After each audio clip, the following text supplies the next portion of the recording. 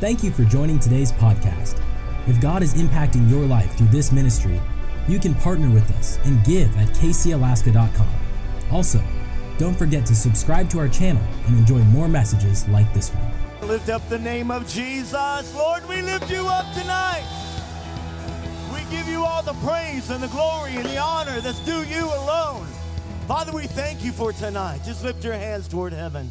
Father, we are here to receive from the word of the Lord, to receive from the anointing of your Holy Spirit, to break the back of the enemy that's tried to attack many. And we are here to decree freedom and life, hope, truth, that which you want to release to a generation, that they might know you and serve you with all their heart, soul, mind, and strength.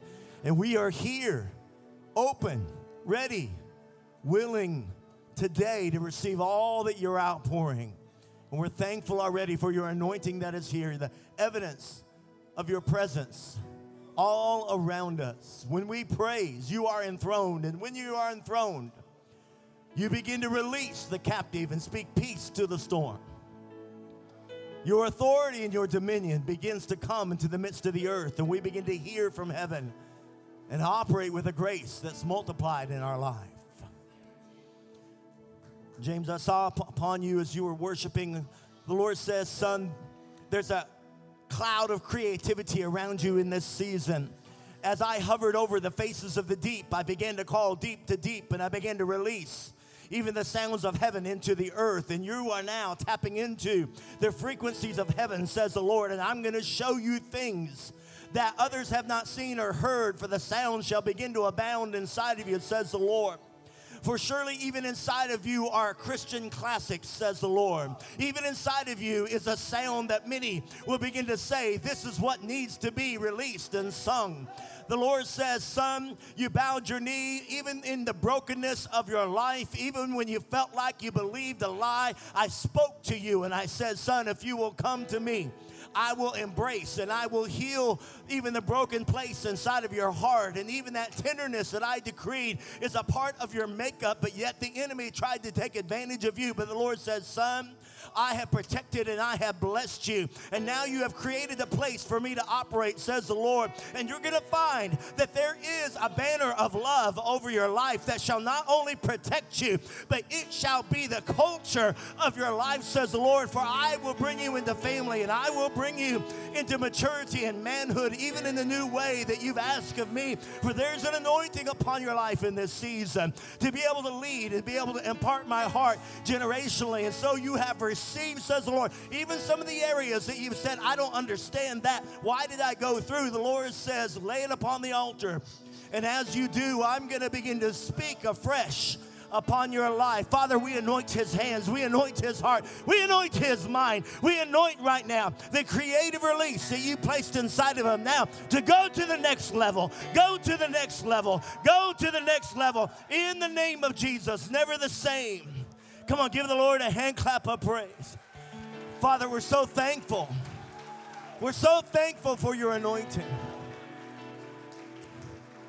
Is the beautiful lady that was the beautiful black lady, African-American lady with the big, where you at? That was singing on the worship team? Is she in here? Well, if you find her, I want to minister to her and just release the word of the Lord. While we do that, my brother and my sister here, the one with the white shirt, can you just come here for a moment? Come on, stretch forth your hand.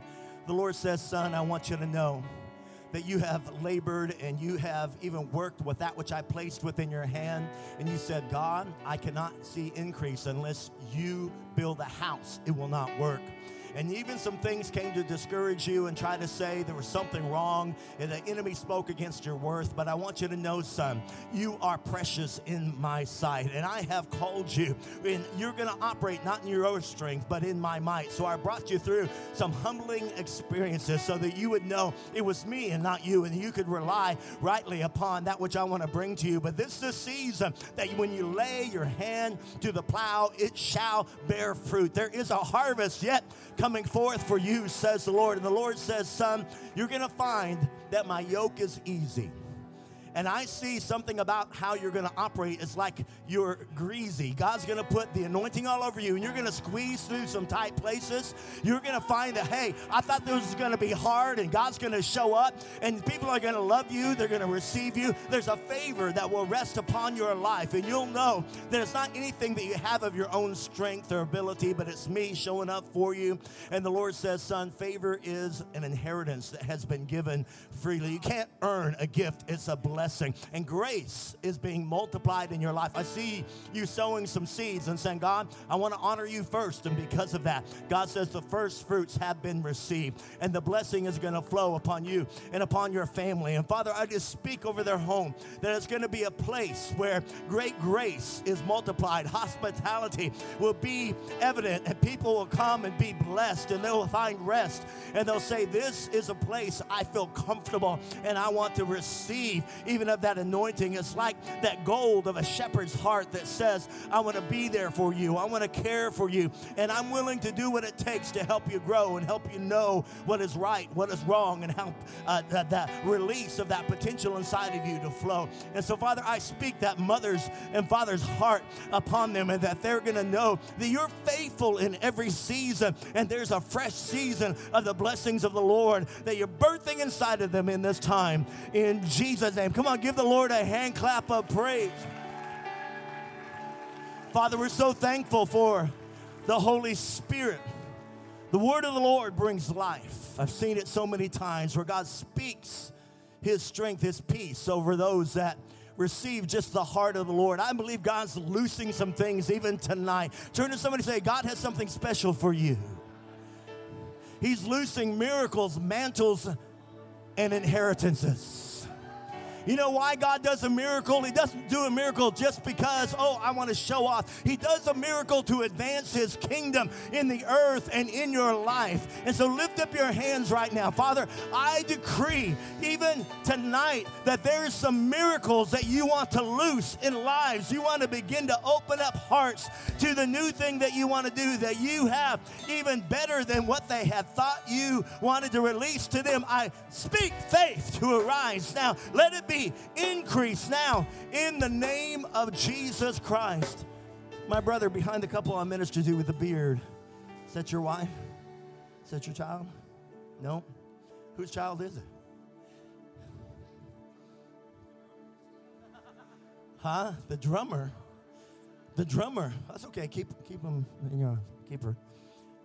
The Lord says, son and daughter of mine, I took you to the fire so that you might be tried and come forth as pure gold. And the Lord says, son, I want you to know I've called you to be a man of integrity. I've called you to be a man that will understand what manhood is about and have a maturity in how you operate. And so I took you through some things that you would see behind the scenes, and you would see the heart of man, so you would understand what takes place. For surely I saw you guys taking, like it was a washcloth, and washing people's face that had been smeared with mud.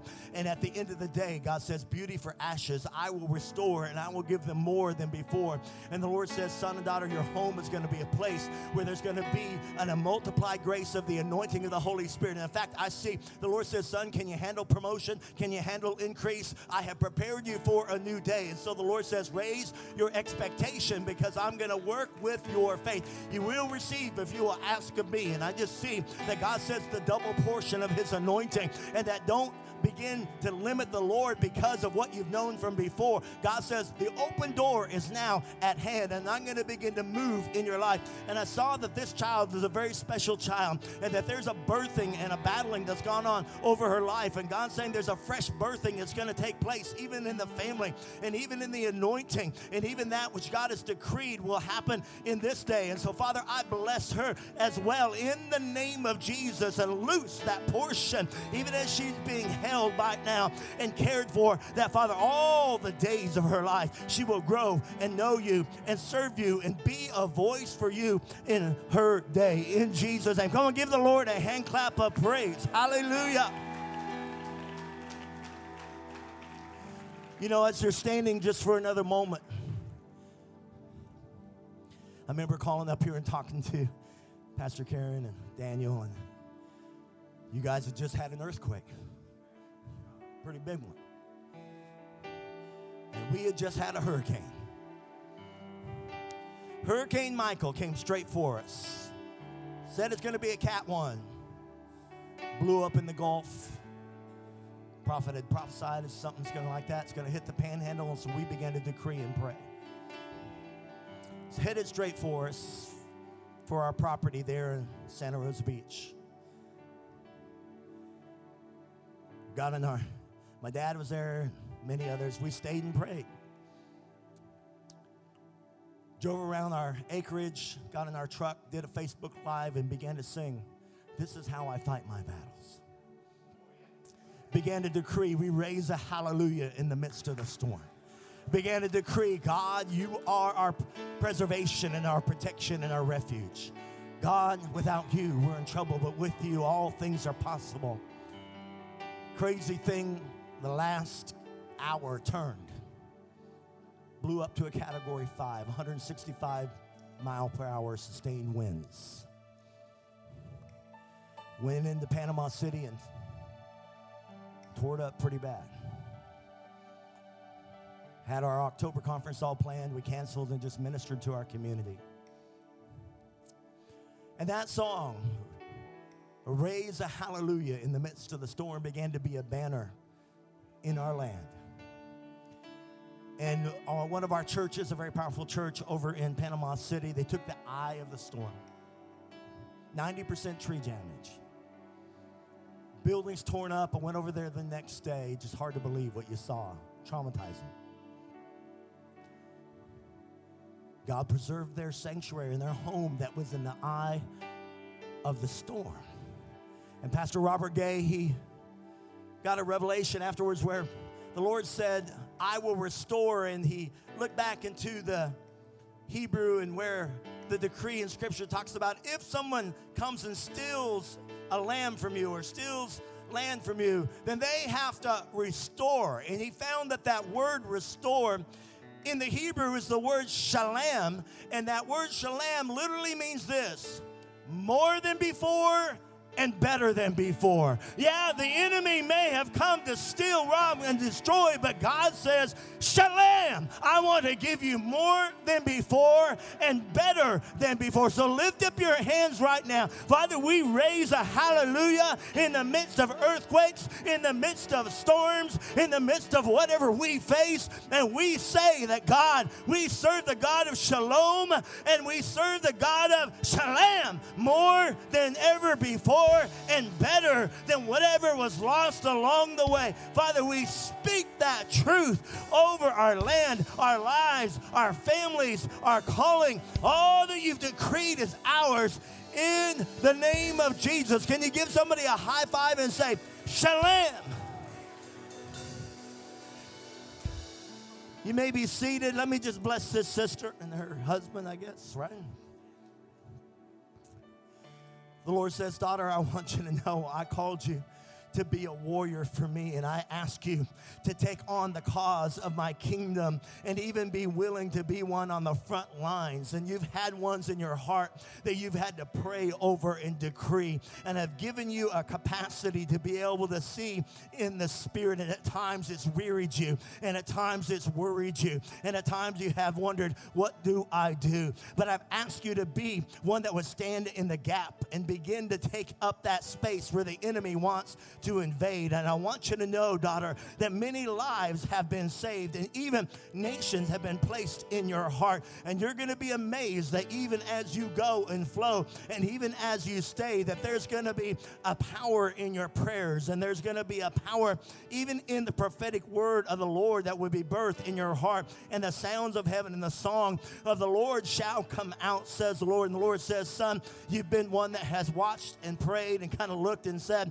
well, I'll do my part. But the Lord says, get ready, son. I'm getting ready to elevate, and I'm getting ready even to excavate, and I'm going to take some things out of the way that have been inside of you, for their little fears that have kept coming up again and again. But those obstacles have been in your way, and today is a day not only of deliverance out of, but a deliverance into the kingdom power and authority that have called you to have in your home and have called you to have even in the marketplace, where there's things that you felt like, I don't don't know if there's a place for me. But the Lord says there is. And I see God giving you keys to unlock things that have been locked up. And the Lord says, son, even prosperity is getting ready to come on a new level. And the things that you guys have been praying about and you felt like you were held out, God says the gate is getting ready to swing the other way. I loose the anointing of God, and I decree that warfare of the Spirit is not going to wear them down. It's going to fire them up and release them into a whole new level of the anointing. I loose them now in Jesus' name. Give the Lord a shout of praise. Hallelujah. When I say God is loosing miracles, mantles, and inheritances, you know, when you have a mantle, it's kind of like this. You have maybe a neighbor that you know. And you say, well, I know all about them, but they're actually a judge.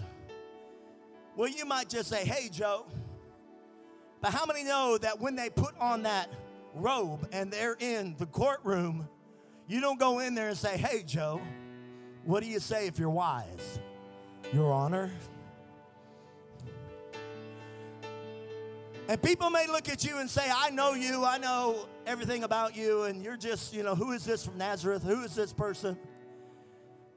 But there's something that transacts when God puts a mantle upon your life, and all of a sudden he says, I'm loosing an authority that when you speak, it begins to be the verdict. It begins to be the thing that shifts things. You're now gifted and given a positioning that begins to be the breakthrough that people need. And you know, when you put on a mantle or a shirt, all you do is just lift up your hands like your kids do. When they say, Daddy, put my shirt on. Come on, can you just do it tonight? Father, you're loosing mantles to people right now. And they may think small of themselves or don't think, well, I'm not all that. But God says, wait until I'm done. Let me put the mantle on you so you can operate with what I have for you. And so, Lord, I loose that mantle of the anointing upon all those that are ready to receive, just like little kids, God, we're growing up quickly and we're receiving the double portion and that which you have purposed for us. And Father, we're so thankful for that.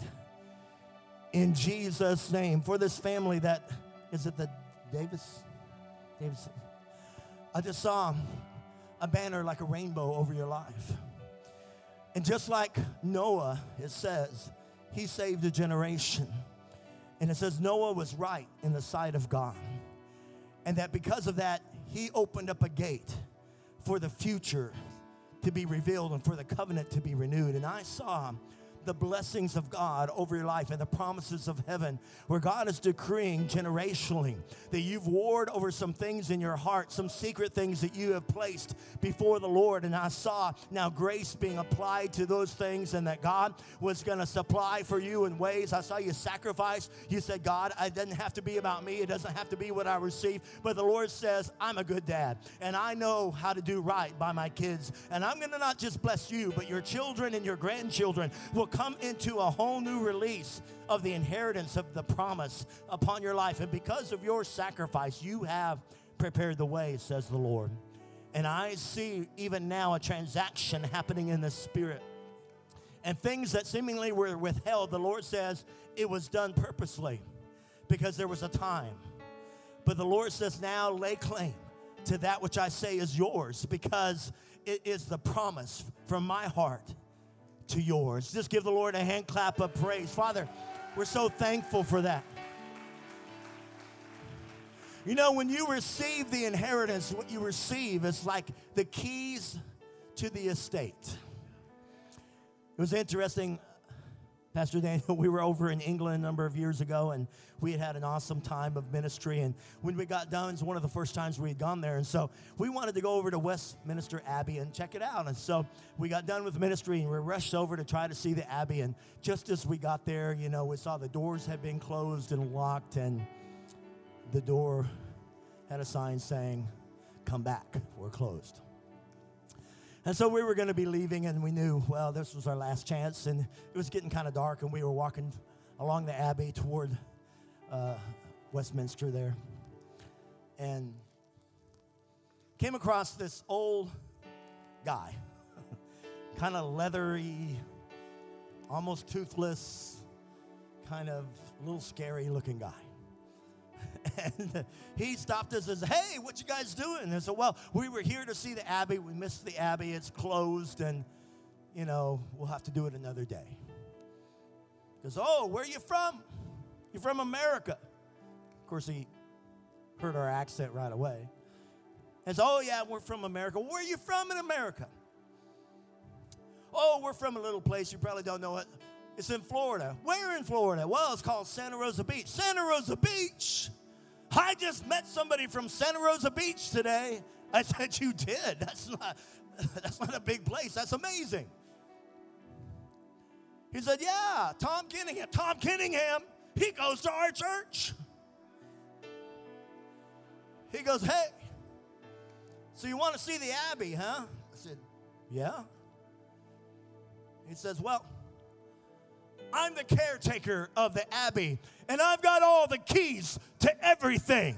And he shakes the keys in our face, and he says, follow me. And we're kind of going, he's kind of a scary-looking guy, but he does have the keys.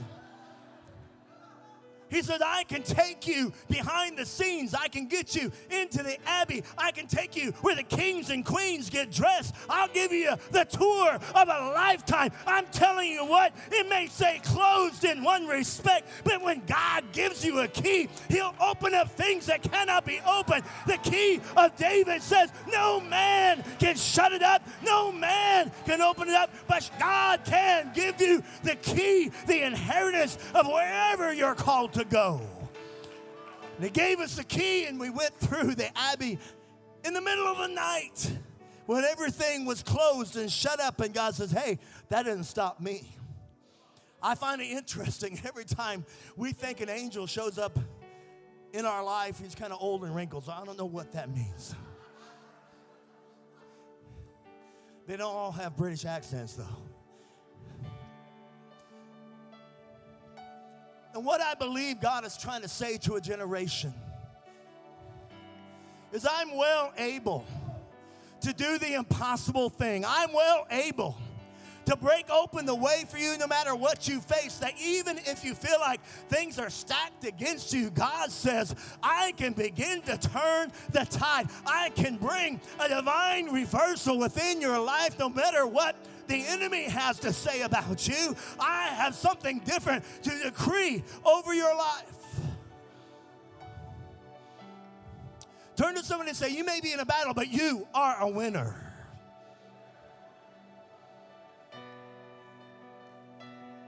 Just because you're in a battle, you know, some people think, well, if God's in it, it's going to be easy. Wait a minute. I beg to differ. Come on, Jesus said, cross over to the other side, guys. And in the middle of the lake, what took place? A furious storm arose.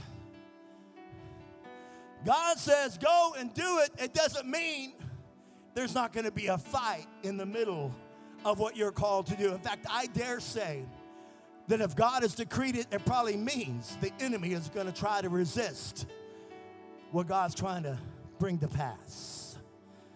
And when you're a warrior, when you know the word of the Lord is real, then you don't give up. What do? You war and wage a good warfare with the word of the Lord that's gone over your life. This is the promise of God for my children. This is the word of the Lord over my physical body. This is what God has decreed for my ministry. And just because the enemy doesn't like it, that doesn't mean I'm giving up or giving in. That means I'm getting with it and beginning to make a difference for the kingdom of God. A scripture that God has given us for even this season that we heard in 1 Corinthians 16:9, it says, for a great and effectual door has opened to me, and there are many adversaries. Can that be true? Can a door be open and there still be adversaries in the way? If you know what God has decreed, then you know how to fight in war, to bring a divine reversal to pass in your life and what God wants to release. I love what it says in Deuteronomy, the decree, when Balaam was trying to curse the people of God. He says they can't be cursed. Why? Because the shout of the king is in the camp of the Lord. They are honoring the king, and because of that, the curse cannot work against them. Can we give a shout to the King of Kings? Hey! Hallelujah. And it says in Deuteronomy 23:5, but the Lord your God turned the curse into a blessing for you because the Lord has loved you. My brother right here, the checkered shirt, the beard, that's you. You connected to somebody here? Is this your wife? Awesome. I hear the Lord saying, son, I want you to know I've been stretching you. And there's some things that have made you uncomfortable. You kind of felt like you just wanted to kind of skirt those issues, but I'm going a little deeper than you even asked me to, and I'm going to get to the root issues, and you're going to find, and sweetie, I just see the heart of the Lord is on you really, really in a great way, and you've had some pain in your life. You've had to walk through some things and just kind of say, whatever. But I see God says it's not whatever, it's what I decree. And God's shifting your heart about some issues. You've given up. The expectation has grown about some fearful things. And God says, let go of that because there's something new I'm doing inside of you. There's a faith that God's going to grow. I see you praying together. I see you staying together and talking together through issues. And God elevating your marriage and elevating your home to a whole new level. And the Lord says, don't be afraid of the struggle because that's where you grow. That's where you know what you know that you know, and there's nobody that can rob it from you. I see a capacity to walk in the kind of faith that you thought that's for somebody else, but God says, no. There's a gift of faith in you, and there's a growth of faith inside of you. And you're going to be able to operate with a sense of, I know this is God. I know how to operate. There's some things that try to slap you in the face, disgrace you, and try to say, God doesn't know and doesn't care about your life, but that's a false assignment of an accusation against you, and God's tearing that apart. There's some things even at the root of your life together that you've kind of looked at and said, well, this is the fruit, and God says, no, let's go down there. Let's get rid of that, and there's going to be a harvest of blessing. God says he's going to bless you. You know what God did at the beginning when he created Adam and Eve? The first thing it says, and he blessed them. Can I just bless you right now? Father, I bless them together. I speak your peace over all that is theirs. I decree that they're not going to lose, they're going to win. That they are overcomers in this life. And everything the enemy's tried to throw in their face, God, you're washing their face clean and you're stepping them up into a new level of operation of that faith that you placed inside of them. Now, I anoint them, I bless them, I give them the Father's blessing now. And say from this time forward, it's a new day, a new start, and even a new heart that's being released to them. And they're not going to be afraid to go there. When they go there, just like it says in Psalms 23, though you go through the valley of the shadow of death, don't fear. Don't fear any evil. Why? Because I'll be with you. I'll walk with you. All the way through to the green pastures. All the way through to that which restores your soul. Now, Father, I decree, even generationally, that some things that try to pass down to them, it's not their portion. Father, there's something greater for them. And I decree that release to them now and for them to have hope and a future and the blessing of God upon their life. Come on, give the Lord a hand clap. Praise. Father, we're so thankful. So thankful for your love.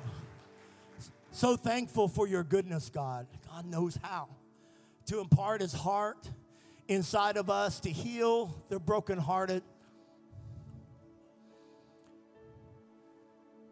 We talked about this morning when Jesus said, I will build my church. He talked about building the ecclesia, building a church that would combat the gates of hell. It's a time that Jesus was walking along with his disciples, and he said, hey, who's everybody? What are they saying about me? What do they say? Who do they say I am? Oh, you're this prophet and that. That was interesting.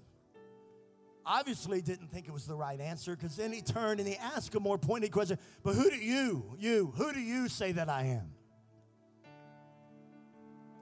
A lot of them got pretty quiet at that moment because they recognized they didn't know what they should know. Except for Simon, he's kind of presumptuous. He's kind of just out there.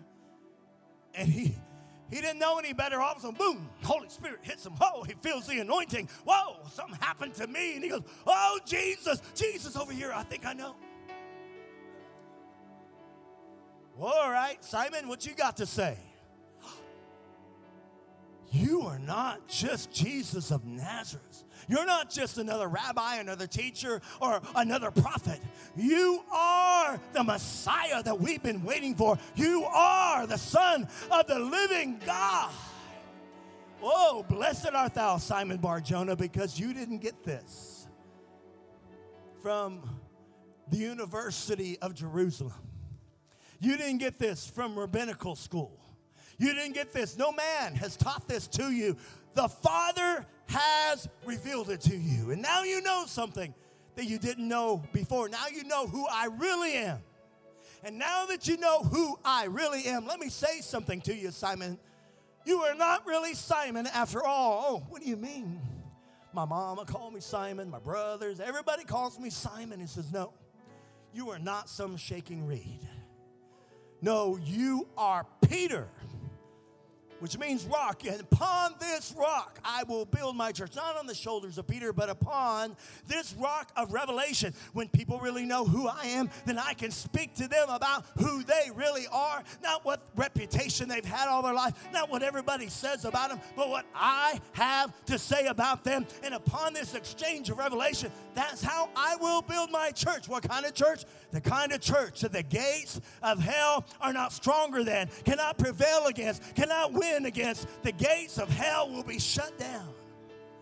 Why? Because I'll give them a key that will operate for my kingdom's sake. The keys of the kingdom will be in their hands, and they will lock up hell and they will unlock heaven for me. Can you lift up your hand? Father, I pray right now that you would pass out keys to people tonight.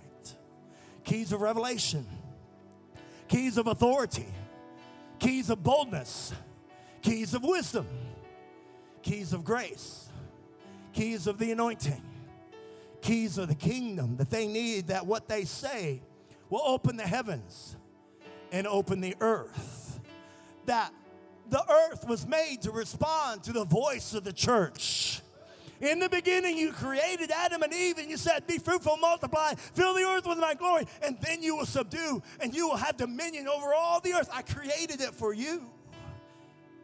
And as we're redeemed, the church of the firstborn, the church of the double portion, the church of the inheritance from Jesus himself and the Father, we've been given the keys back again. I loose those keys into the hands of those that are here, that are hungry, that are thirsty, that are ready, that are desirous to use them, not for themselves, amiss to be upon our own gain or the things that would be consumed on our lust, but the things that would bring the kingdom to bear in the earth. God, give it to me for the King and for his glory. That's my heart, and so I receive it now in Jesus' name. Give the Lord a hand clap, just in agreement. Father, we're thankful. We're thankful for what you're outpouring in this hour. You know, a few years ago at our church, we were in the Panhandle, if you don't know where that is, between Destin and Panama City. Down there, not far from Pensacola. People usually know where that is. Just a little bit east of the Alabama, Mississippi kind of coast there, Gulf Coast. And we had something happen not long ago called the BP oil spill. Do you know anything about it? And the interesting thing about it is that it began to gush out this crude oil all over the Gulf, and especially into Louisiana. And then it began to spread its way east through Mississippi into Alabama. And the next thing you know on the news, they're saying every day it's going to be here on our beautiful sugar white sands. Somebody, who was I was talking to that had just been to our area? Yeah. Right? So fine it squeaks underneath your feet. Caribbean waters. Tourists from around the world that come. Beautiful. And what was coming? A big, miles-long oil slick that would try to devastate our tourism, devastate our economy, devastate our beaches, devastate our estuaries in the bay, and be an economical and environmental disaster. Well, I went to this meeting there at Sandestin, and here there were hundreds of people, and they're all saying, what can we do? What can we do? And a lot of weird ideas people came up with, but the truth of it is, though we have some of the biggest military bases around us, the military had no answer. The scientists had no answer. The government had no answer. Nobody that we knew had an answer to do anything except for, can we try to clean it up after the fact, after it already came in and destroyed everything. And so we, as pastors, got together and we began to say, I think the only hope is the church. So we began to rise up and we began to pray. And you know what we did? We took a boat of about 15 different pastors and we went out of Destin Pass out into the Gulf and we poured anointing oil against oil spill oil. And we said, we forbid you from coming to our coast. Now that may sound a little crazy to some people. But you know, I just believe that there's some keys in the hands of the church, and God says you can forbid or you can allow. What are you going to do? So we went out and said, we forbid you from coming to our stretch of beautiful beaches. And then every Sunday we had our church rise up. We stretched our hands to the south and said, you will not come ashore here. Oh, they had the hazmat suits on. They had the people out on the beach every day. It's going to be here tomorrow, week after week. But somehow the wind changed, the tide changed, something changed. It never seemed to quite make it here. Well, it's out there. There's miles and miles, and it's about 10 foot deep, and it's going to come in tomorrow. But tomorrow never came. Tomorrow never came. Even on a Wednesday night, we took our church to the beach, put their feet in the water, and said, let's make a decree. Why? This foul, dark invasion wanted to come into our territory, and we stood up to say, we the church say, if we're legislators, then we say no to this that's trying to take place. And I'm telling you, one day, a couple of months after they had every day said it's going to be there, and it never showed up, they finally said, oh, you know what? It disappeared, but we don't know why or where it went. And we said, we know God dissolves the stuff.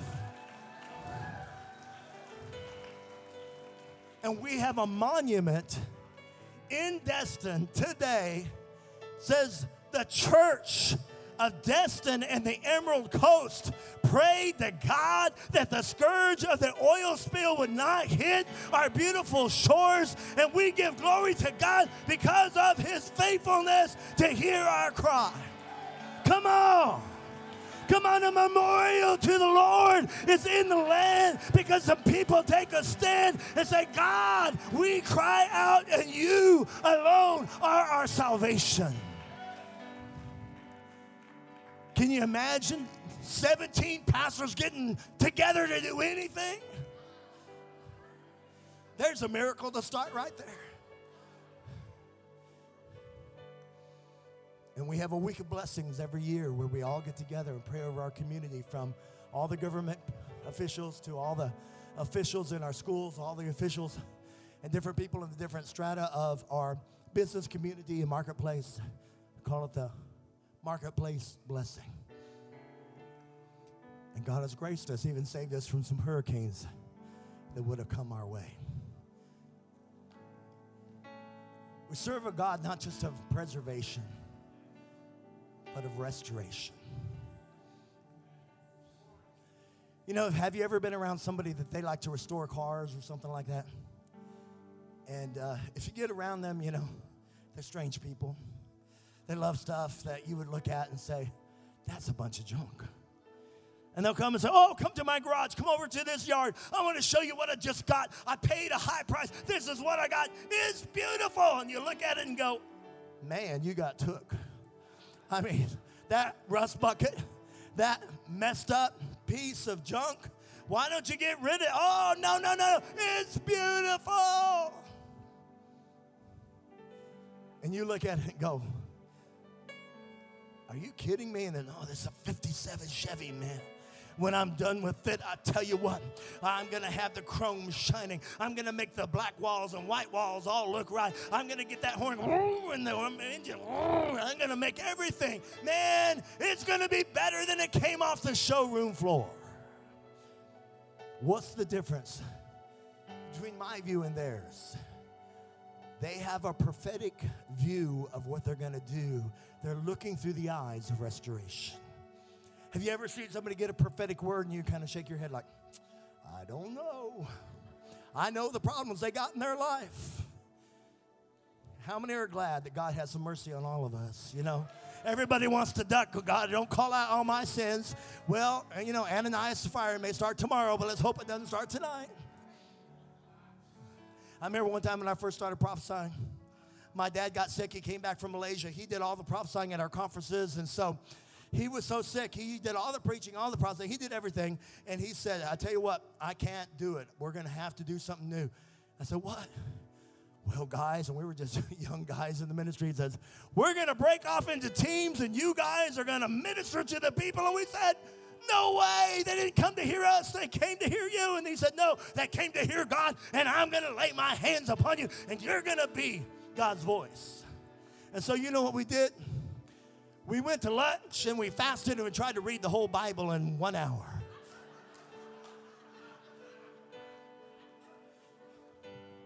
He said, we're going to break off into teams, and you're going to minister. I said, oh, my God. And I remember my wife and I were a team, and they brought this couple up before us, and I just, okay, God, okay, here we go. Let's pray, let's prophesy. And we start ministering, and whoa, the flow was there, and I just saw this picture, you know, just little pictures flashing through my mind. And it comes that quick, and all of a sudden, I saw them working together in team ministry, and I said, I just see you working together in team ministry. And you know, there was an example in the Bible I knew I needed to come up with, and I knew it was there. And so I just jumped down and I said, just like Ananias and Sapphira. And my wife says, I think he means Priscilla and Aquila. I said, that's it, hallelujah. Don't die on me now. It'll be the end of my ministry. Oh, his first prophetic word, it was a dead word. I tell you what. Give me some resurrection life, Lord. How many are glad that God has some grace? And I think he laughs a few times at us as we're just stepping out. You know, when I watch my kids, I got 7 grandkids. I watch them take those steps and try to figure out how to walk. I don't get mad when they mess up. I just laugh, try to catch them and have some fun with them, and watch them take a few more. We got a good dad. He's just looking for us to grow. If they're not growing, and then it can be frustrating and be upsetting, you're wondering what's wrong. But when they're stepping out in faith, you get proud, you get excited. Wow, they tried that. They're doing some sport. They're doing something new. They got a talent. They have a gift. I'm so excited about what God is doing in them. But what the Lord said to me in this season, that to bring the divine reversals he wants to do in the earth, he's going to use some of the most unlikely candidates. Some of you that got the most or the least likely to succeed trophy from your high school. Least likely to succeed, unlikely candidate. Turn to somebody and say, I think he's talking about you. No, be careful.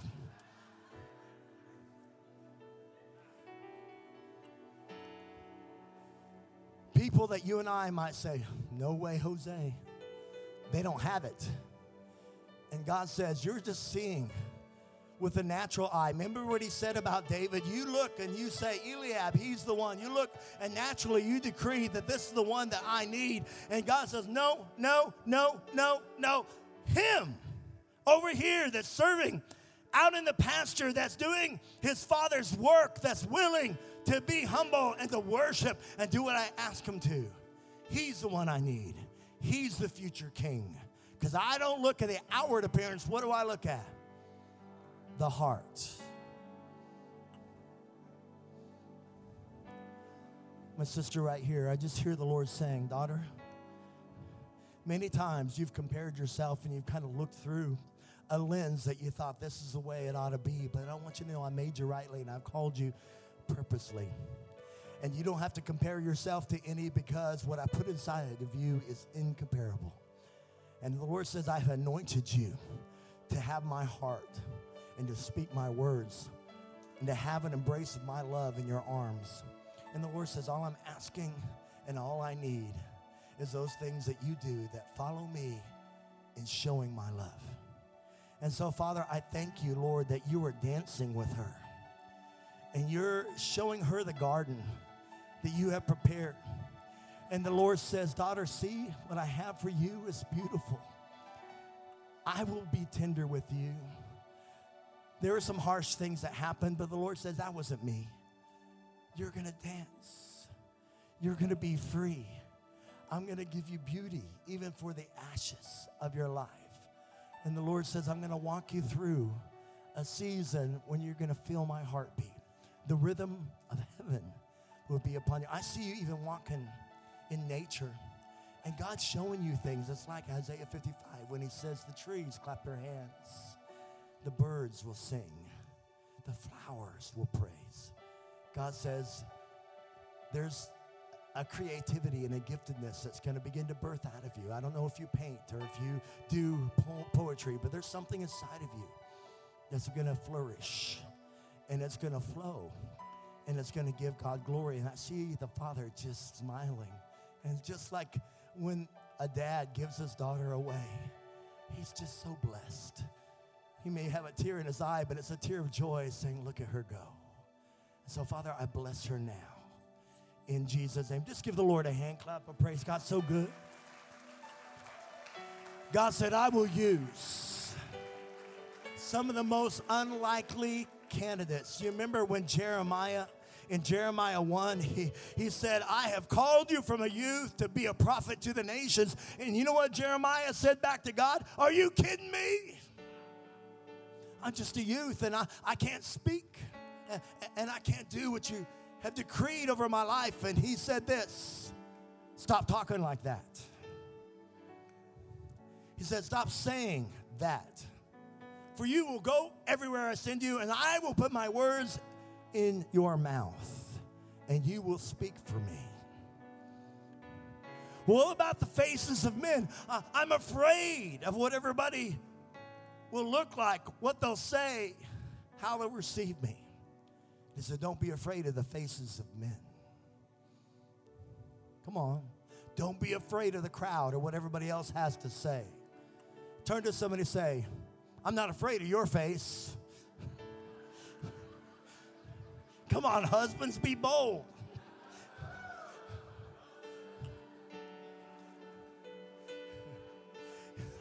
It's like you go up to the pearly gates and there's two lines.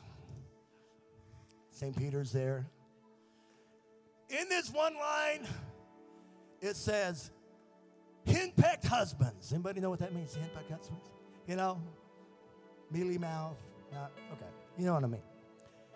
And he looks and the line stretches out forever, it seems like. And then he sees the line that says, real he men. And there's one man standing there. Well, he's amazed, so he walks over to him. I'm amazed. How did you come to stand in this line? And he said, my wife told me to stand here. All right.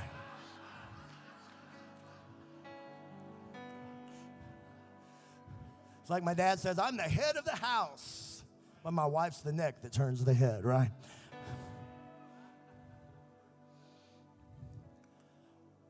I will create a church that will legislate with authority. And their words will shift the heavens and shift the earth. What they are given is the power to deal with every opening that hell thinks it has in our city, in our state, in our community, in our families. We have been given a key to say, no, no, no. We don't allow you to do that here. We're stopping you from loosing that demonic power to bring divorces and to bring suicide and to come in with that depression and trying to come and rob people of their dignity and speak those words of shame. I tell you, no more. We're stopping you now with the authority given in the name of Jesus. And then we're lifting our hands in praise and opening up the gate of praise, the gate of heaven, saying, God, we want heaven to flow down into the land, into our lives, into the earth. Saturate the ground with your presence. Unlikely candidates like Gideon. Well, the enemy's robbing our harvest every year. He's taking advantage of all the people of the land. Everybody's starving. They're hurting. They're going down. Every time we get our head above water, we get knocked down. Gideon's there at the threshing floor, and what does he hear? Gideon, oh O mighty man of valor, you courageous man. He's hiding out in the threshing floor at night. Tries to prove something before the Lord, and he yells out to God, but God, don't you understand? I'm the least of my family, and my family is the least of all the families. Are you kidding me? When God speaks to us, most of the time, our first response is, who, me? Are you kidding? Get Pastor Daniel. Come on. Find somebody that's anointed. Where's James? Get one of these guys that has a grace upon their life. But what do you mean, me? Could he change the course of history of a nation? Could little Gideon raise up an army and then get down to 300? And God says, I can use a little to make a big difference if they just believe. Oh, we want the millions. And God says, no, sometimes I want the glory, and so I want to use you. Because everybody knows you guys are just fishermen. Everybody knows that naturally you've never been learned or skilled. You don't have all the degrees. But boy, can I use you if you're bold. If you choose to follow me. If you believe. We perceive that these people have been following Jesus because they spoke with boldness just like Jesus did. How will people know that you've been following Jesus? Because you operate with the authority that they have seen in the face of Jesus. You are the voice of the Lord to a generation.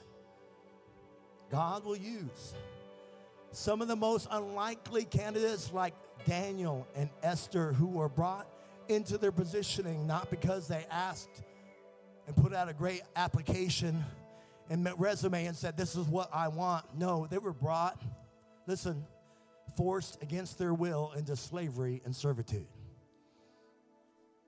Well, I didn't ask for this job. I never asked to live in Wasilla. I mean, this is not really my idea of what I really wanted to do with my life. Does that mean God's not in it? Does that mean that God can't use you?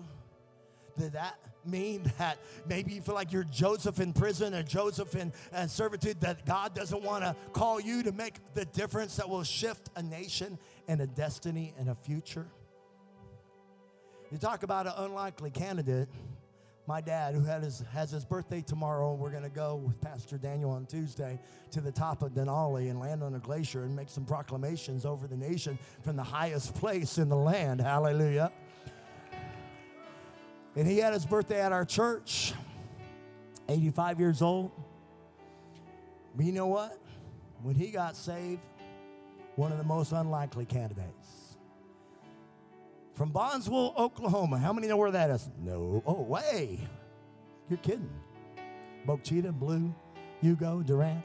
Come on. Blink your eye, you'll pass through Boswell. Well, that's where my dad is. He didn't even live in town. He lived out on a farm.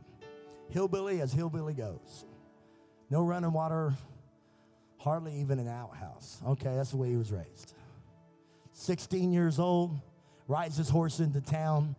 Some revivalist lady came to Boswell, set up a brush arbor meeting space, which means you put down some poles and you throw the brush over and try to keep the heat of the Oklahoma sun off your head. And decides to preach a revival with little benches down front. He rides his horse into town. His friends decide to go and kind of mock and play. Maybe he sees some girl that went over to the meeting. Something gets a hold of him in the middle of the service, and he answers the altar call, comes down to the front, cries and prays and receives Christ as his Lord, and then gets filled with the Holy Ghost at 16. His family, he says, didn't have any religious heritage. They were American heathen. Had no knowledge of anything. Gets saved, gives his heart to the Lord, decides to serve God, ends up going off to Bible college. That lady who passed through town, you know what?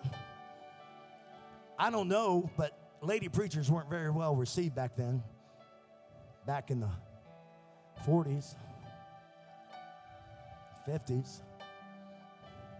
I'm sure she went to the next town and just thought a handful maybe even had a response. And who knows if she was discouraged and thought, I don't know if I made a difference at all. And in fact, we don't even know her name to this day. But you know who knows her name? God knows her name. And you know what is accrued as a crown of glory for her? Is a young kid who was a hillbilly boy that went to Bible college, ended up getting saved, filled with the Holy Ghost, beginning to serve God, has now pioneered the prophetic movement, has prophesied to hundreds and to thousands, has touched kings and presidents and nations, has traveled around the world, written books, and trained and equipped hundreds and thousands and millions of people have been impacted. And that woman doesn't even know. Naturally, she's dead and in heaven has received a reward. She could have never known what she did that day.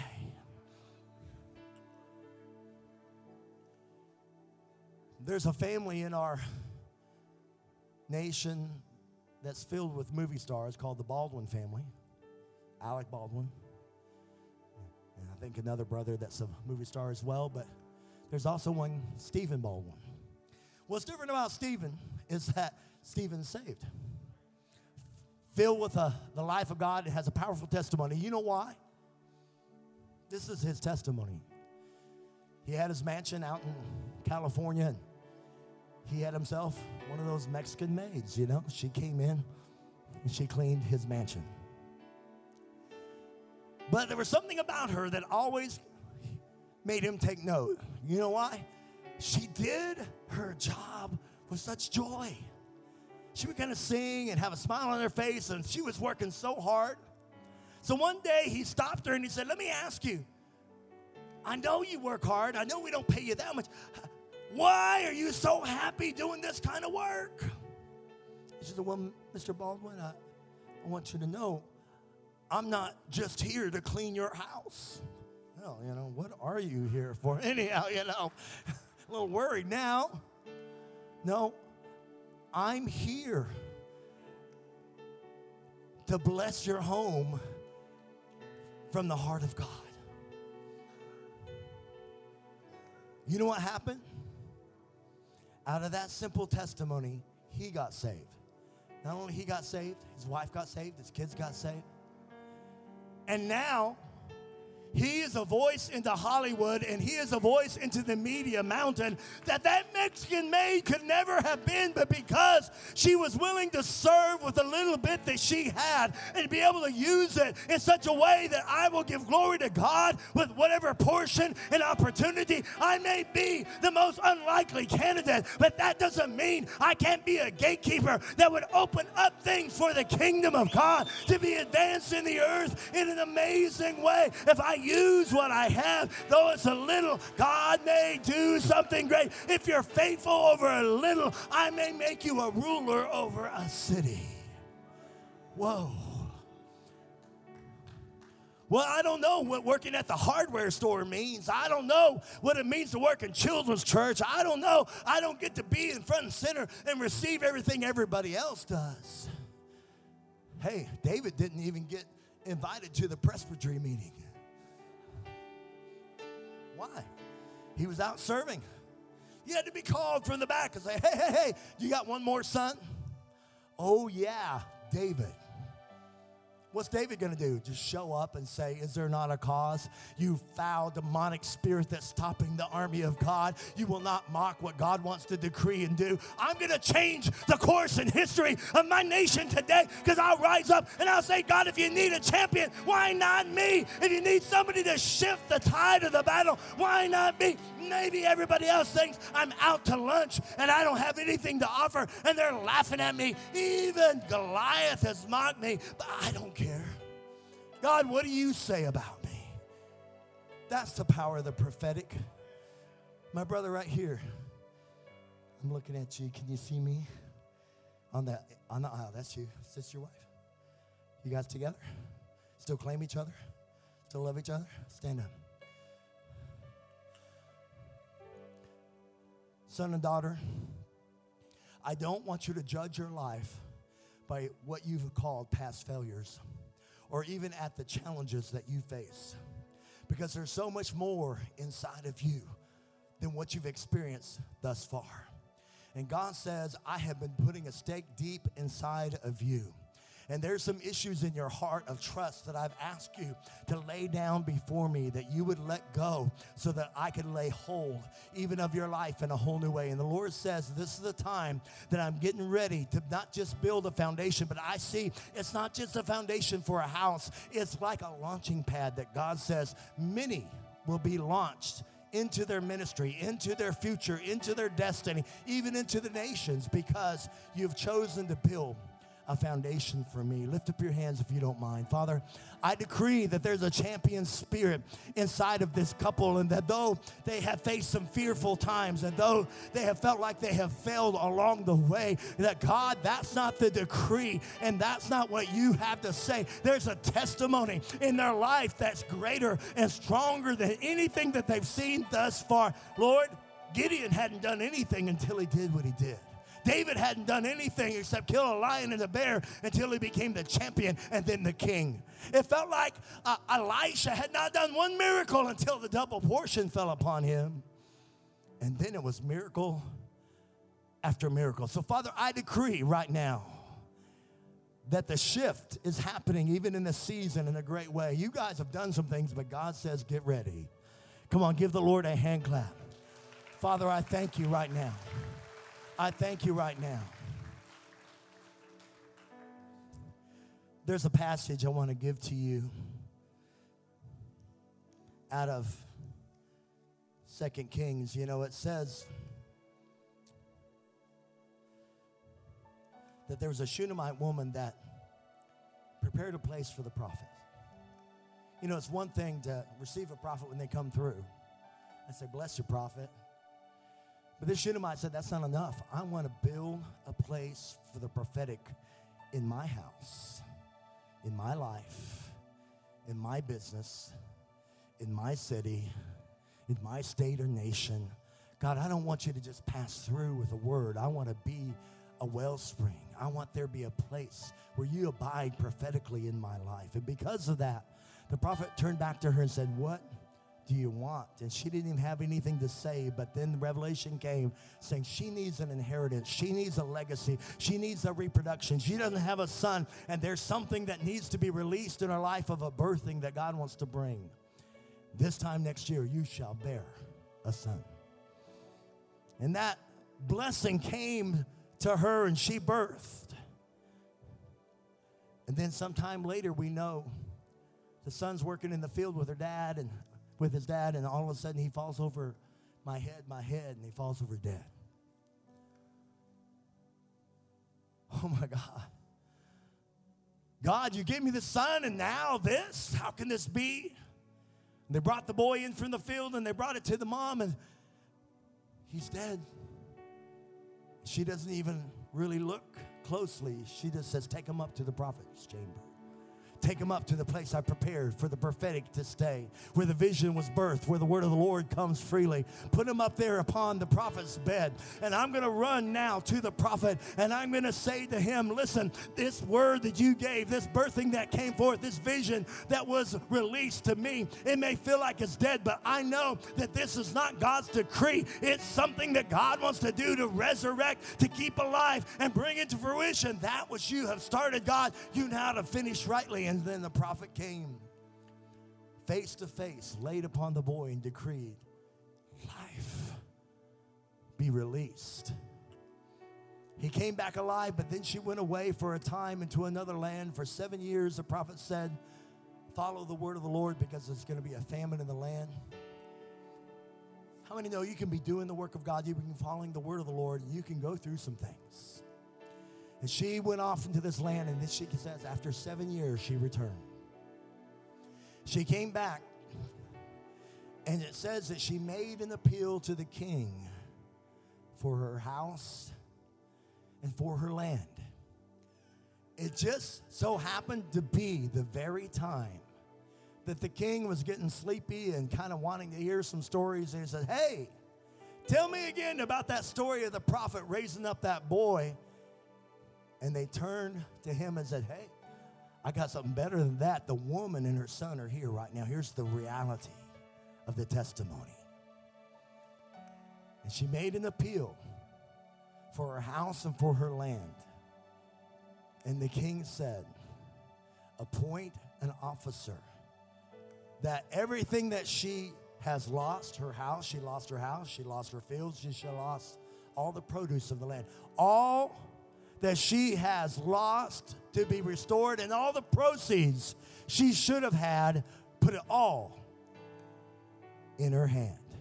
Restore all.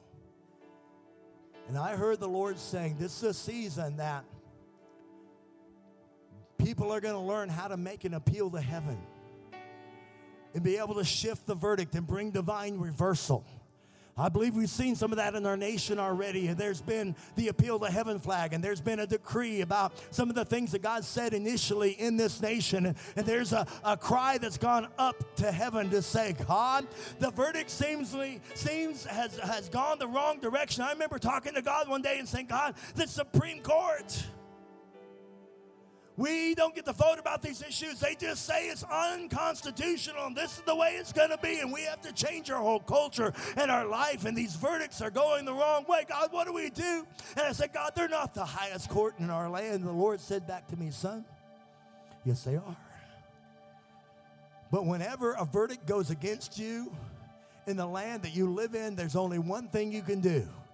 Make an appeal to a higher court. And God says there's a sovereign court, as it's described in Daniel, where the king is seated, where the Ancient of Days is watching. When he arises, he can make a verdict in favor of the saints most high, that they can take the kingdom, and I can shift the verdict at the gate. I can change, and appeal can be heard, and I can begin to turn that which has gone against you and reverse that verdict and say, now it's going to begin to move in your favor. And some of you felt like the verdict has already been set, the judgment has come, you've had to deal with the issue from a certain point of view. But I'm telling you what, God's going to change our Supreme Court, and God's going to change some things over your life. If God can do it in our election, how much more he can do it in your life? God's saying, I'm looking for a people that know how to make an appeal to me. 2 Chronicles 20:20, if you believe the Lord, you will be established. If you believe his prophets, you will prosper, you will advance, you will break through, you will see a divine reversal. That whole passage is about Jehoshaphat the king waking up one morning and see the enemy is far outnumbered him. No chance. He says, let's cry out to God. Listen, if you're going to make an appeal, you have to have two things. You have to base it upon case law or covenant law, and you have to base it upon new information. Why should I change the verdict? Well, here's the precedent that I'm standing on. Here's the law, the covenant that I'm standing upon. And then here's the new information I'm bringing to my case. And you can see there, Jehoshaphat made this wonderful appeal about God and his temple and the people and the call and all that God had done and all that would take place if it didn't work in his favor. But then in the midst of seeking God, praising God, fasting, seeking God's face, all of a sudden, this young man named Jehaziel rises up and he prophesies, says, you're not going to have to fight the way that you think you have to fight. God's going to fight for you. He's going to give you wisdom and go out here right now. And if you go and fight, God will begin to turn the tide. I'll shift everything. That which looked like it was totally against you, death and destruction was going to come. I'm going to turn the verdict around. I'm going to bring a turnaround anointing upon your life. But you have to know how to bring your appeal for your house, for your land, for our nation, for the state, for this city. Lift up both your hands right now toward heaven. Father, you're looking for a people that may be unlikely candidates, but they're going to bring the case to you that's going to make the difference. God, if you can change some things in our Supreme Court already, how much more? You will hear our cry. If you heard the cry of wicked Nineveh and shifted the verdict against them, how much more will you hear the church in America if we cry out to you? How much more will you hear the church and the people of God in Alaska if we cry out to you? How much more will you listen to the cry of your people if we make our case? And so as we lift up our hands to you, God, we base it upon the covenant of the life and the blessing of the sacrifice of Jesus Christ. But we're also bringing some new information to our case, and that's the word of the Lord. The things that you've decreed in our generation, the things that you've said over my life, the things that you've said over my children, the things that you've decreed over my prosperity, the things that you've spoken over my future, the things that you've released, I'm bringing my case to you, and I'm decreeing divine reversals are on the way, that you are sending a certain officer, as you said, even from the king to the Shunammite. I'm sending an officer. I'm sending angels out and decreeing, recover all for them. Recover all for us, God. Every promise, every word.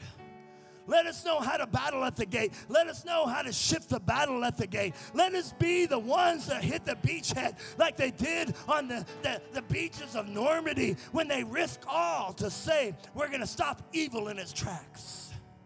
We're going to hit the beach, but we're not stopping there. We're going to invade the very heart of evil and turn the course, and the hinge of history will go toward freedom and life. We're going to be your special forces. We're going to be your Marines. We're going to be your frontline soldiers. We're going to be the greatest generation. Because of your decree over our life, we've been given the ability to change everything.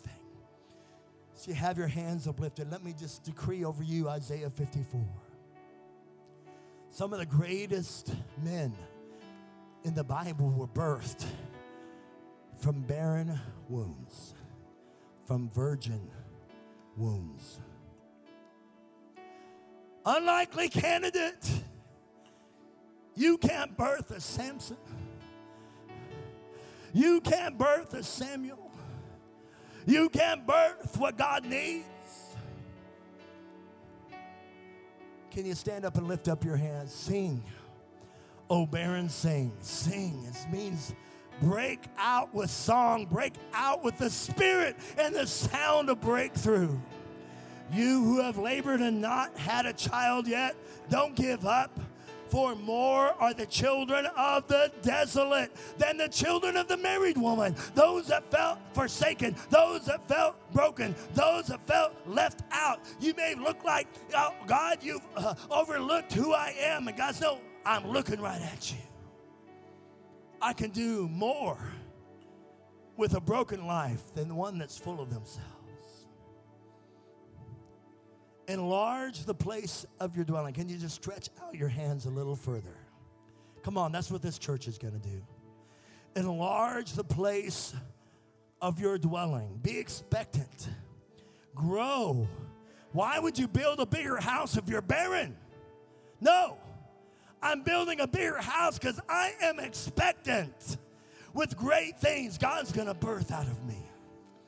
Now stretch out the curtains of your dwelling. Stretch out your faith. Stretch out your vision. Stretch out your dream. Do not spare. It means don't be reserved. Don't withdraw. Don't hold back. Think big. Dream big. Believe big.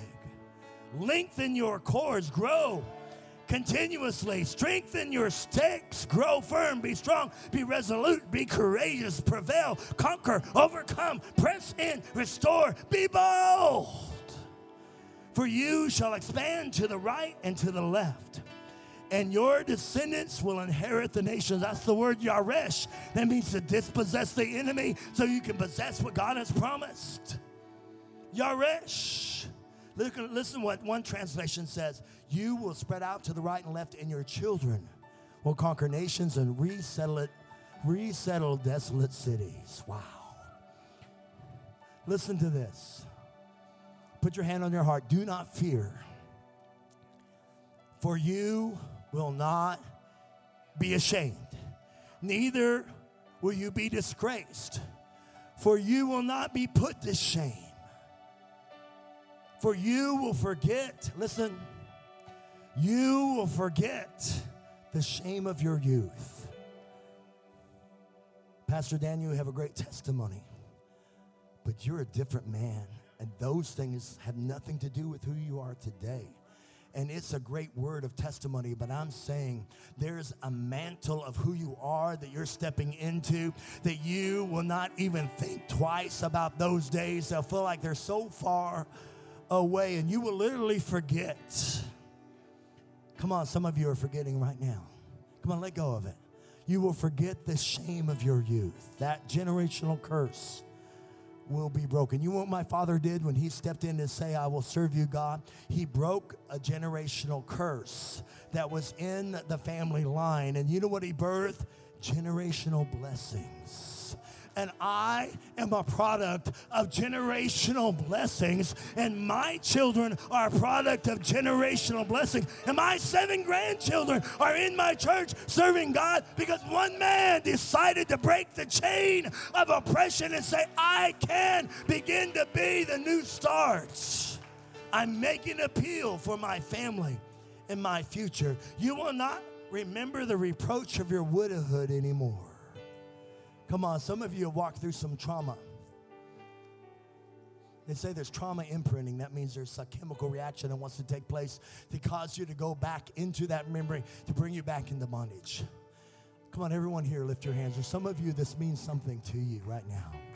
God says he's going back into the very synapses of your brain and is reordering. Come on. He's reordering. You think God could do that? If he created you, I promise you, he can recreate whatever he wants to. My brother back there in the orange shirt, God says, right now is a new start for you. There's some things that God has decreed over your life that you've had a hard time laying claim. But God says, today is your day, and you're stepping into a whole new way. Father, right now, I'm releasing faith, breakthrough, imprinting now upon our lives. For your maker is your husband. The one who has called you and decreed it over your life is also going to be your helpmate to help fulfill it. For the Lord of hosts, the Lord of the angel armies is his name, and your Redeemer is the Holy One of Israel. He has called you and decreed that he's the God of the whole earth. For the Lord has called you like a woman forsaken and grieved in spirit, like a youthful wife that has been refused or rejected. For a mere moment, you felt forsaken, but now, just lift up your head. Now with great mercies, I will gather. You know, sometimes you make your appeal to heaven and maybe you don't think you've got the greatest case. You know what you do then? You throw yourself on the mercy of the court. God, have mercy upon America. God, have mercy upon Alaska. God, have mercy upon my life, upon that which I'm bringing to you today. It's not because I'm great, it's because you're great. Father, receive right now your everlasting kindness and mercy that you have decreed for my life.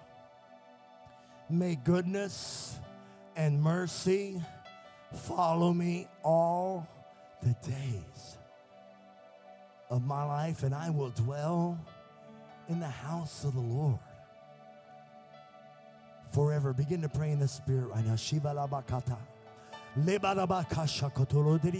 We're a people of the Spirit. We're a people of the anointing. We're a people of your presence, God.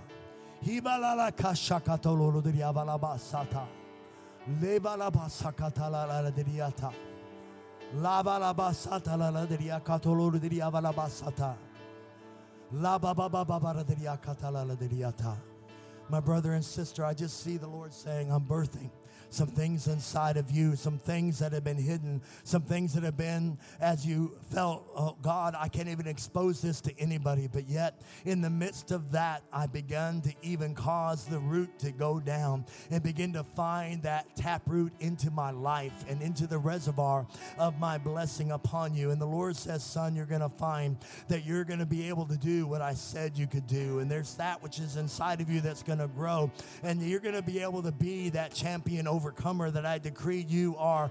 And even though the enemy had tried to put you down, it's almost like there was a boot on your head and you felt like, oh, it's being hammered. How am I going to get out? And the Lord says, son, as you lift up your head, I'll be the glory with you, and I'll begin to break that power that was set as a limitation against your life. Even when you were young, some things that were said that really hit your heart hard, and you kind of didn't know what to do with those, and you've kind of been mulling them over even of recent days, and you kind of said, well, well, God, I don't even want to think that way, but I'm going to shift it for you, says the Lord, and you're going to find that I have heard your cry. And like Jabez, you're going to find that there will not be a curse that will alight against you, but you will have an anointing to be able to be a blessing to all those that I send you. I see there's some that have said some things even recently that you felt like, am I just a problem? And the Lord says, no, I'm going to begin to shift some things inside that you will know that I have arisen, and you're going to be a light, and you're going to be a blessing. And the Lord says, my daughter, don't you know that even though you were rejected and there were some things that happened along the way that you didn't know what to do, even with your life, and there were some things that made you feel desperate in a time that you wanted to give up. But I want you to know I've never given up on you. I'll never leave you. I'll never forsake you. I'll always walk right beside. And I'm going to teach you some things that you say, I don't even know how to do this right. And the Lord says, that's okay. I'm the teacher and I'm the guide. And I'm going to begin to bring a brightness even of my love upon your countenance. And you're going to be amazed at the laughter that's going to come. Yes, there's been a darkness that tried to be like a haze, but I'm wiping the tears and I'm wiping away that which has been a fog. And I'm beginning to open up your heart. And the Lord says, daughter, I love you in an amazing way. I love you intensely. I love you immensely. And I don't see anything that you see about what you say is so wrong. I want you to know, no, you're going to enlarge the place of your dwelling, and great grace is going to flow into your life, and you're going to know my heart for you more than ever before. Now, I decree, God, your banner over them is love, and they're going to know it. Know it's true. In Jesus' name. Come on, give the Lord a hand clap of praise. Father, we're so thankful.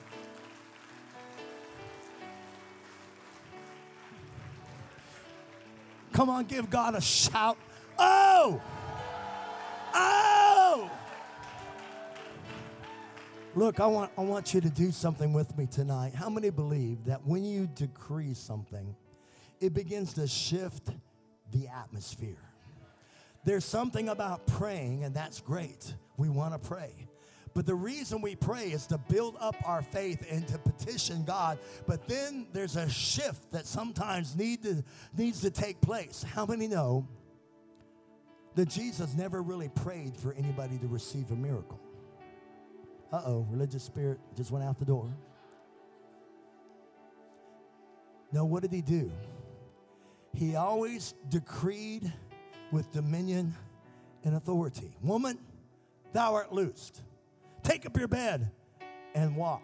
Arise, be cleansed. Lazarus, come forth.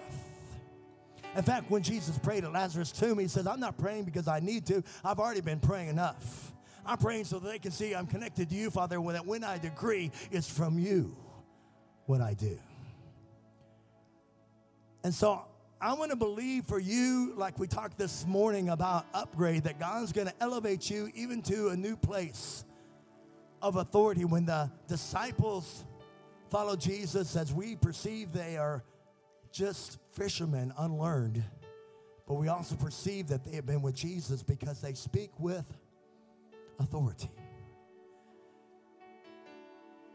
My dad many years ago coined a phrase called activation, which just simply means stirring up the gift of God or the faith of God inside of you. So can we do this tonight? Can you just find one person and take both their hands?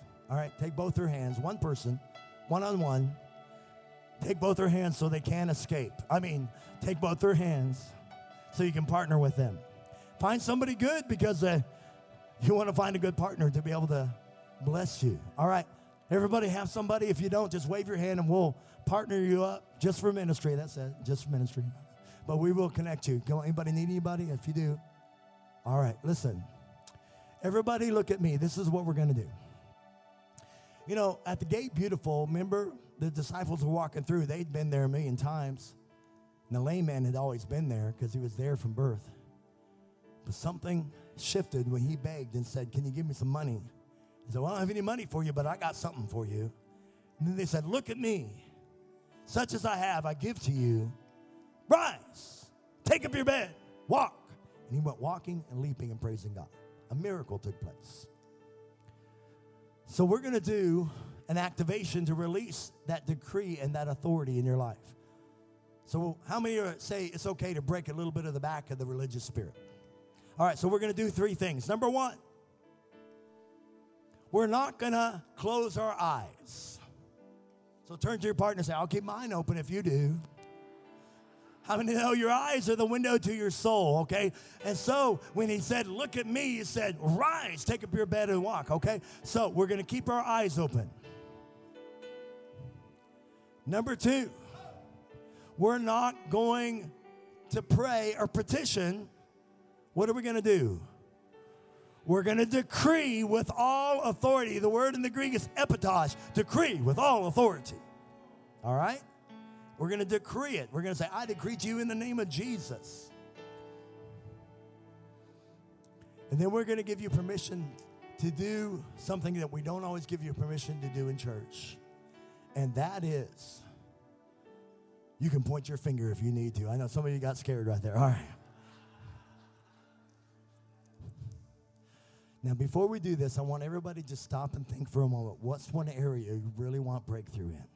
Come on, think about, I want to see my children saved. I want to see breakthrough in my body. I want to see healing. I need a financial breakthrough. Whatever it is, just think for a moment.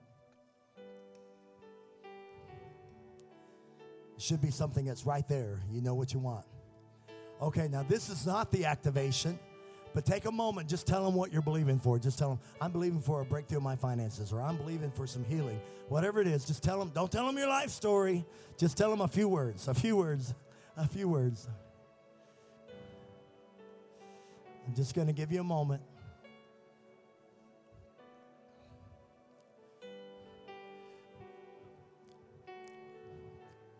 Okay, have you told them?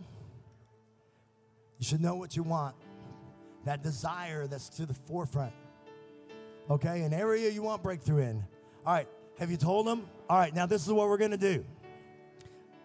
Everybody look at me again. All right, so number 1, you can let go of their hands, but don't let them leave. All right. Number 2, we're not going to pray. What are we going to do? How are we going to decree? With boldness, with authority, with power. All right? What are we going to do with our eyes? Listen. I know I've watched this so many times. Some of you are going to have a hard time. You're going to go. Some of you are not even going to do it, but I'm telling you, open your eyes, both the recipient and the giver, all right? You speak right into their life, and you make a decree. It says, if anyone speaks, let him speak as the oracle of God, the voice of God. And what are you going to speak? You're going to release the spirit of breakthrough. You're going to break every bondage. You're going to loose them from every assignment of the enemy. You're going to release heaven into their life. And you're going to point your finger if you need to. All right. So what I'm going to do is I'm going to say 1, 2, 3, decree. When I do, I want to know who are the bold ones who will say, I'll go first. Come on, be bold. Where are you? Where are you? One of you has to say it. All right, one of you has to say it. I'll go first. Okay, and then when they're done, what are you going to do? You're going to let the other person decree back to you. Now, you already know, right, what they're believing for. You're going to start with what you know and then go into the flow. What does that mean? Start with what you know. Well, they want a breakthrough in their finances. Well, start with what you know and say, I decree to you in the name of Jesus, God's going to open up the windows of heaven. I say that spirit of poverty has to go. I'm loosing right now your prosperity, and you're going to boldly decree it. And then you don't know. God may just give you a prophetic flow. You might go right into some other things that they need to receive. Okay, so that's okay. Start with what you know and just go into the prophetic flow a little bit. And then when you're done, let them speak back to you. All right? Keep your eyes open. Get ready to have a boldness and authority. 1, 2, 3, decree with all authority. Loose the spirit of breakthrough. Be the voice of God. Keep your eyes open. Keep your eyes open. Receive from Him. Look at Him. Receive from Him. Decree it. Boldness, power, dunamis.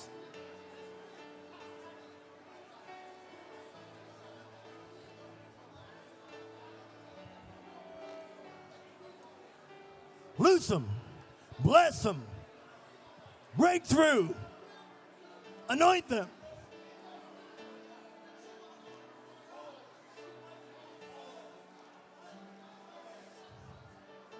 Look at them. Look them in the eye. Receive. Keep your eyes open. Decree to them. When you get done, let them decree back to you.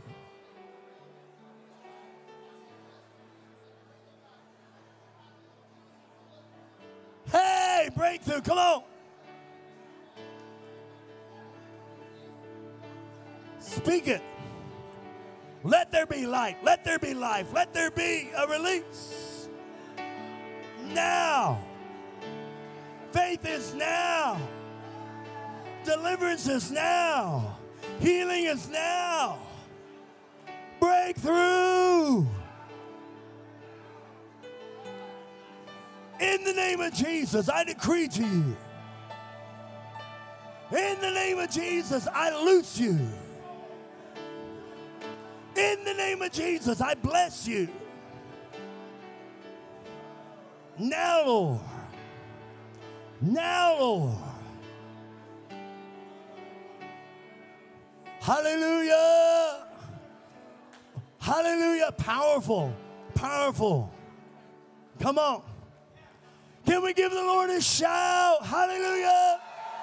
Hey. Hallelujah.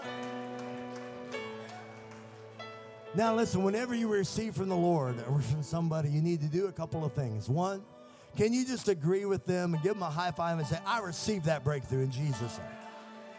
Come on, just seal the deal. Agree with it. Now, can you do this? Can you give them a hug and say, thank you for ministering to me? 9 lepers got healed. Only one said thank you. Only one came back and said, Jesus, thank you. Father, I just release a fresh mantle. How many felt something different come out of you when you did that? Father, let that remain inside of us. Let us operate in our businesses. Let us operate in our territory. Let us operate in the 7 mountains around about us of education and media and business and finance and government. Wherever you send us and family, let us operate like that. Let us be that kind of blessing, the very voice of the Lord. Give the Lord a hand clap of praise. Hallelujah. Thank you for joining today's podcast. If God is impacting your life through this ministry, you can partner with us and give at kcalaska.com. Also, don't forget to subscribe to our channel and enjoy more messages like this one.